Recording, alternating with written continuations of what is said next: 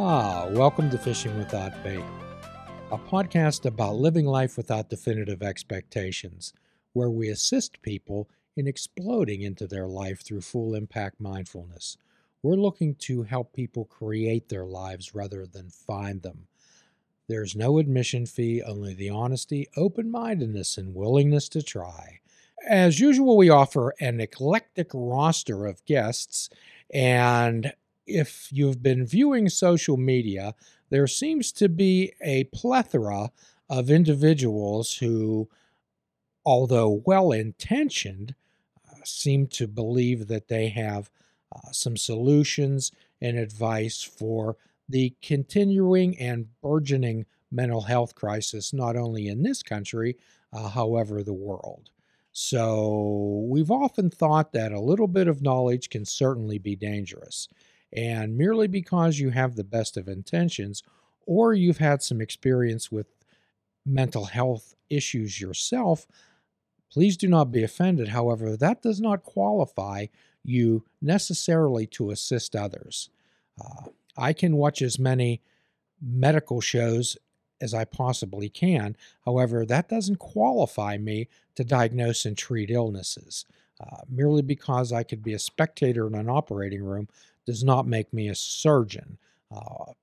Watching a car mechanic does not make me a mechanic. So today we're joined by Adriana, who is a colleague of mine. She's a colleague in training from the Indiana University of Pennsylvania. Welcome, Adriana. Hi, thanks for having me. Tell us a little bit about yourself and the calling that you had to obtain the necessary training and experience to assist people to help them help themselves. Sure. I grew up in Philadelphia and I decided to go to Indiana University of Pennsylvania to pursue my bachelor's degree in psychology. So I graduated with my bachelor's degree in 2018. And what kind of led me into to being interested in that field was experience in my family with struggles with mental health. And as you mentioned, this is not just a crisis in our country, but it's a crisis all over the world. So I really wanted to be able to help others, which led me into pursuing my master's degree, which I started in 2019, also at Indiana University of Pennsylvania. So I'm currently pursuing clinical mental health counseling. With my projected graduation this December. So yeah, I'm very excited. And So, how does a young lady who grew up in Philadelphia on the eastern side of Pennsylvania end up in Pittsburgh, Pennsylvania on the western side of the state? well, as I mentioned, my own family had their own struggles with mental health, and I decided that what was best for me and my own mental health was to put a little distance there. So I ended up moving out to Pittsburgh, where I met my fiance, and so I'm enjoying the Pittsburgh life now. Assimilating as best I can. Yeah, that's quite a dichotomy between Philadelphia and Pittsburgh. Hmm. However, as growing up, as most people have been affected either directly or peripherally by someone in their circle with either mental health and or substance use issues, I don't think there's any family that can honestly say that they haven't been affected by that. Tell us how that affected you. We always talk about how it affects the individual, very little about how it affects the people, their loved ones. Well, yes, certainly there is a ripple effect throughout a family that's affected by mental health and substance use. So it was tough growing up in an environment like that. I still, struggle with certain things to this day. Um, but it really inspired me to want to get involved with this community to learn what I could do to help others that are struggling with mental health issues and or substance use. As you know, most of the time those two overlap. So. Yes, it's often said that substance use, depression, anxiety walk hand in hand down the street and hug and kiss on the corner. So that led you to a degree in psychology. So tell Yes. us a little bit about your experiences and the training of an undergraduate degree in psychology, Adriana. Um, I it's kind of interesting looking back at just how little I learned in just studying psychology. I think we had one course on developmental, we had one course on abnormal psychology, which is, mainly just like disorder focused. Lots of research. So realistically, when I entered the job market in 2018 after I graduated, I had little to no understanding of what I was really getting myself into. Um, I had read about these disorders, I had taken tests, but I had never seen someone struggling with mental health. I guess I should specify certain mental health conditions I had never actually seen in person. So that's what led me to pursue my master's degree to really get a better understanding of what these things can look like and how I can actually be somebody that could be a helper. Okay. So psychology is a lot about the nuts and bolts of mental health, Hmm. brain chemistry, brain operation, Hmm. which is certainly incredibly vital. Uh, Counseling is more about getting, I call it, rolling around in the mud with someone's thoughts and feelings, Hmm. giving them empathy and not sympathy, and trying to assist them running over the road bumps and speed bumps they encounter with life.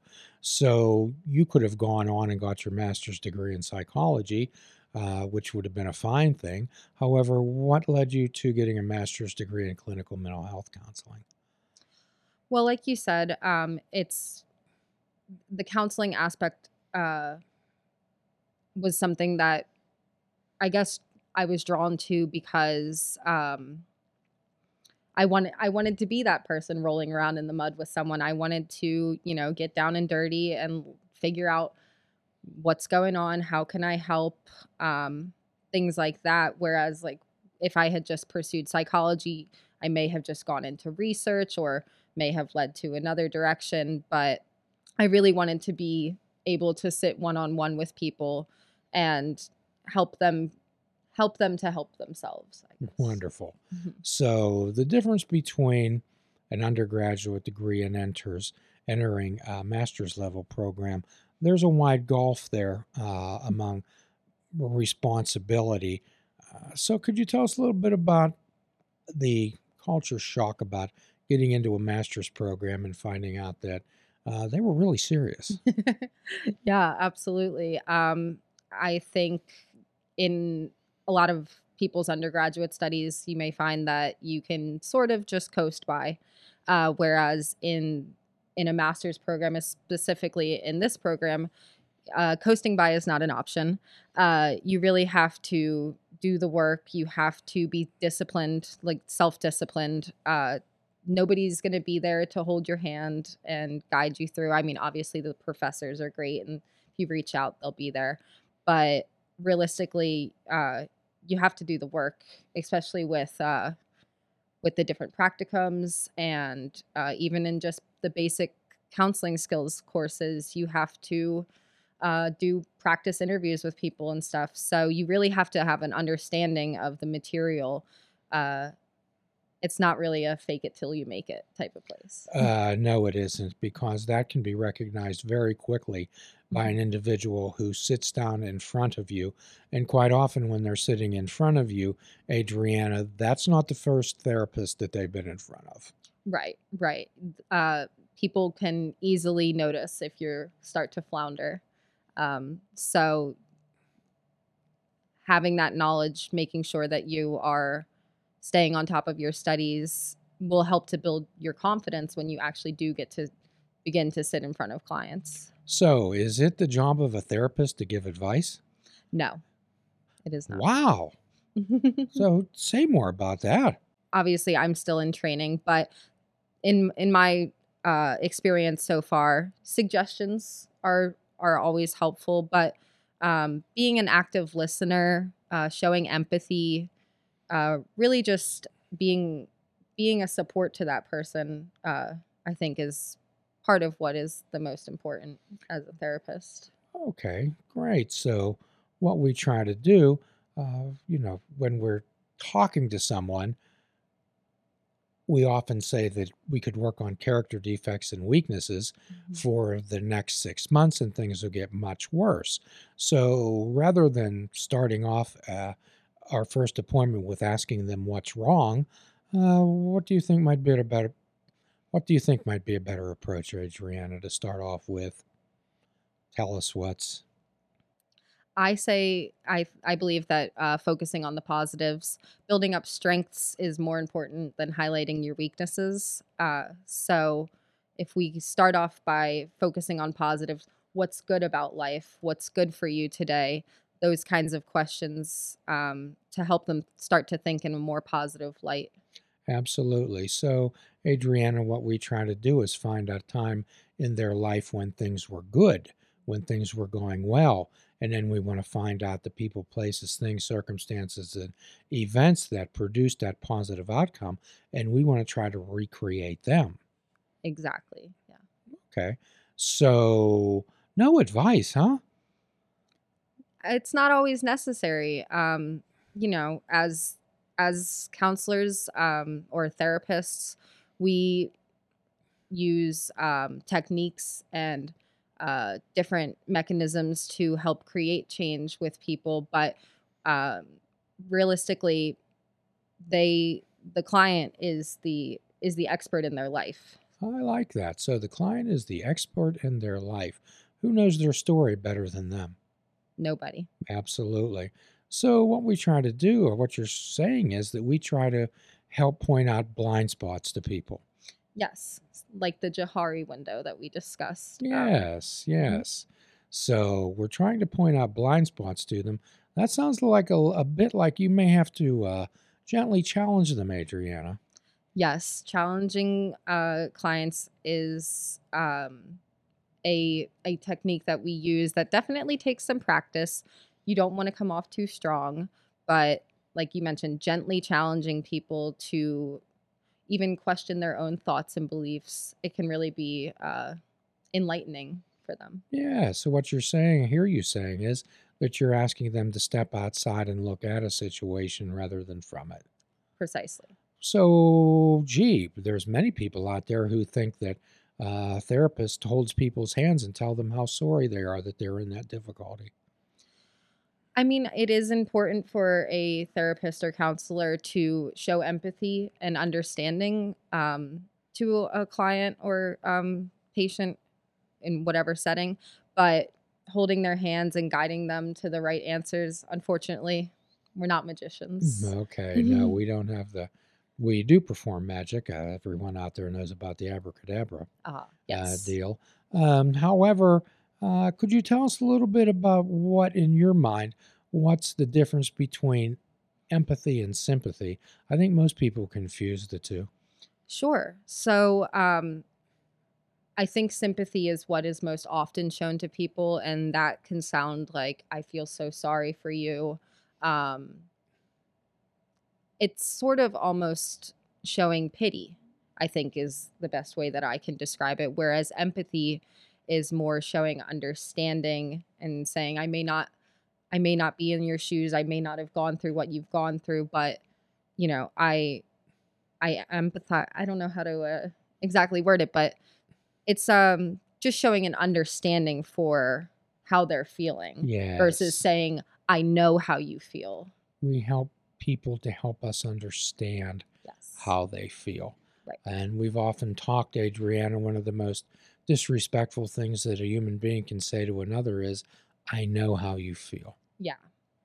Mhm. And I think when I've seen you in action, I see that you're talking to people and allowing them to think and feel however they think and feel. Mhm. Because most people, I understand, are told that they shouldn't think a certain way or they shouldn't feel that way, or just to simply get over it. Mhm. One of my least favorite lines is other people have it worse. You should be grateful for what you have. That and it just completely discredits any feelings that a person may have. So everyone's feelings are special and unique to them. And what we try to do is one of the things that we do is in order to properly treat someone, we have to have more or less of a definitive diagnosis. Although we treat people, we don't treat diagnoses. We have to know what area of the ballpark that we're exploring. Yeah, absolutely. Without having a understanding of what exactly is going on, it can be much more difficult to focus on the issues at hand. Right. So sometimes merely by casual observation, seeing someone on TV, having someone describe an individual to you, many people come right off the cuff and give them some type of a stiff diagnosis or tell them that they are, Mhm. Right. tell them what they're, what's one of the words that people like to throw out? Oh, you're, Crazy. Yes. is that a word is that a word you're taught in therapy school? That is the word that we are taught not to use in Uh-huh. therapy school. Yes. Okay. Those words like nuts, crazy, um, is they're verboten words. Mhm. So labels identify people, Right. and labels, words mean something. Names mean something. So once we label somebody with something, that can become a self-fulfilling prophecy. Absolutely. So one of the most destructive things a human being can do is to tell them what to do. Mhm. So we often refer, and at times we're taught not to treat people or go into areas that are outside of our expertise. Sure. Yeah. That would be unethical. Let's see, if I was a trained podiatrist, uh, just because I was an MD doesn't mean that I could set bones or operate on an individual Yeah. or pull teeth. Mhm. Okay, so what we have to watch out is our own egos, do we not? Yeah. Okay, Absolutely. okay. So say a little bit about. Uh, Quite often, we deal with people who are in the midst of extreme emotional distress. Mhm. Uh, that's often quite discomforting or disconcerting to someone to sit in a room with someone across from you who is melting down in sorrow and grief. Mhm. How does that affect you? Um, I think I would be lying if I said that it didn't affect me, that I haven't been in certain situations that have moved me emotionally as well. And it's absolutely okay as a counselor to feel that emotion yourself, as long as you are honest that you're not using any transference or counter transference in those kinds of situations. But sure, there have been times that have been very difficult for me to sit through. So, when we're talking about transference and countertransference, Mhm. perhaps you could explain that a bit. Sure. So, and forgive me if I mix these up. Maybe you can correct me. Um, transference is when a client transfers some kind of emotions that they are holding towards someone in their life onto the therapist. So, for example, say they had a tumultuous relationship with their father, they have a therapist that is an older gentleman, they might kind of transfer those sort of emotions or feelings or thoughts onto that therapist. And then countertransference is the opposite, where a therapist transfers any type of emotional feelings that they may have onto the client. Is Wow, that right? excellent. Mhm. So, what you're saying is that the therapist has to be aware Mm. to have some boundaries between themselves and the patient, or they'll become ineffective. Absolutely. We always emphasize awareness to our clients, but awareness in ourselves is important, just as Yes, important. yes. So, what is this business about positive self regard? positive self-regard. Yes. What do you mean exactly? Well, it's when what we do is we always accept the person, we don't accept the behavior. Right. Okay? Mm-hmm. Yeah. Being accepting of a person that we're working with, or even with ourselves sometimes, having that acceptance is important. But what we're aiming to do is change behaviors or help modify behaviors in a way that is more functional for the client to have a more positive life. Okay. So what we're looking for, what you're telling me, what I'm hearing you say is we're asking people to take emotional mind choices and turn them into wise mind choices. Hey guys, we're having a great conversation here, and I hope you guys are following us, and I hope you guys are subscribing to our Patreon at patreon.com/fishwithoutbait. We're going to be putting some exclusive content out there, and you can help support this show.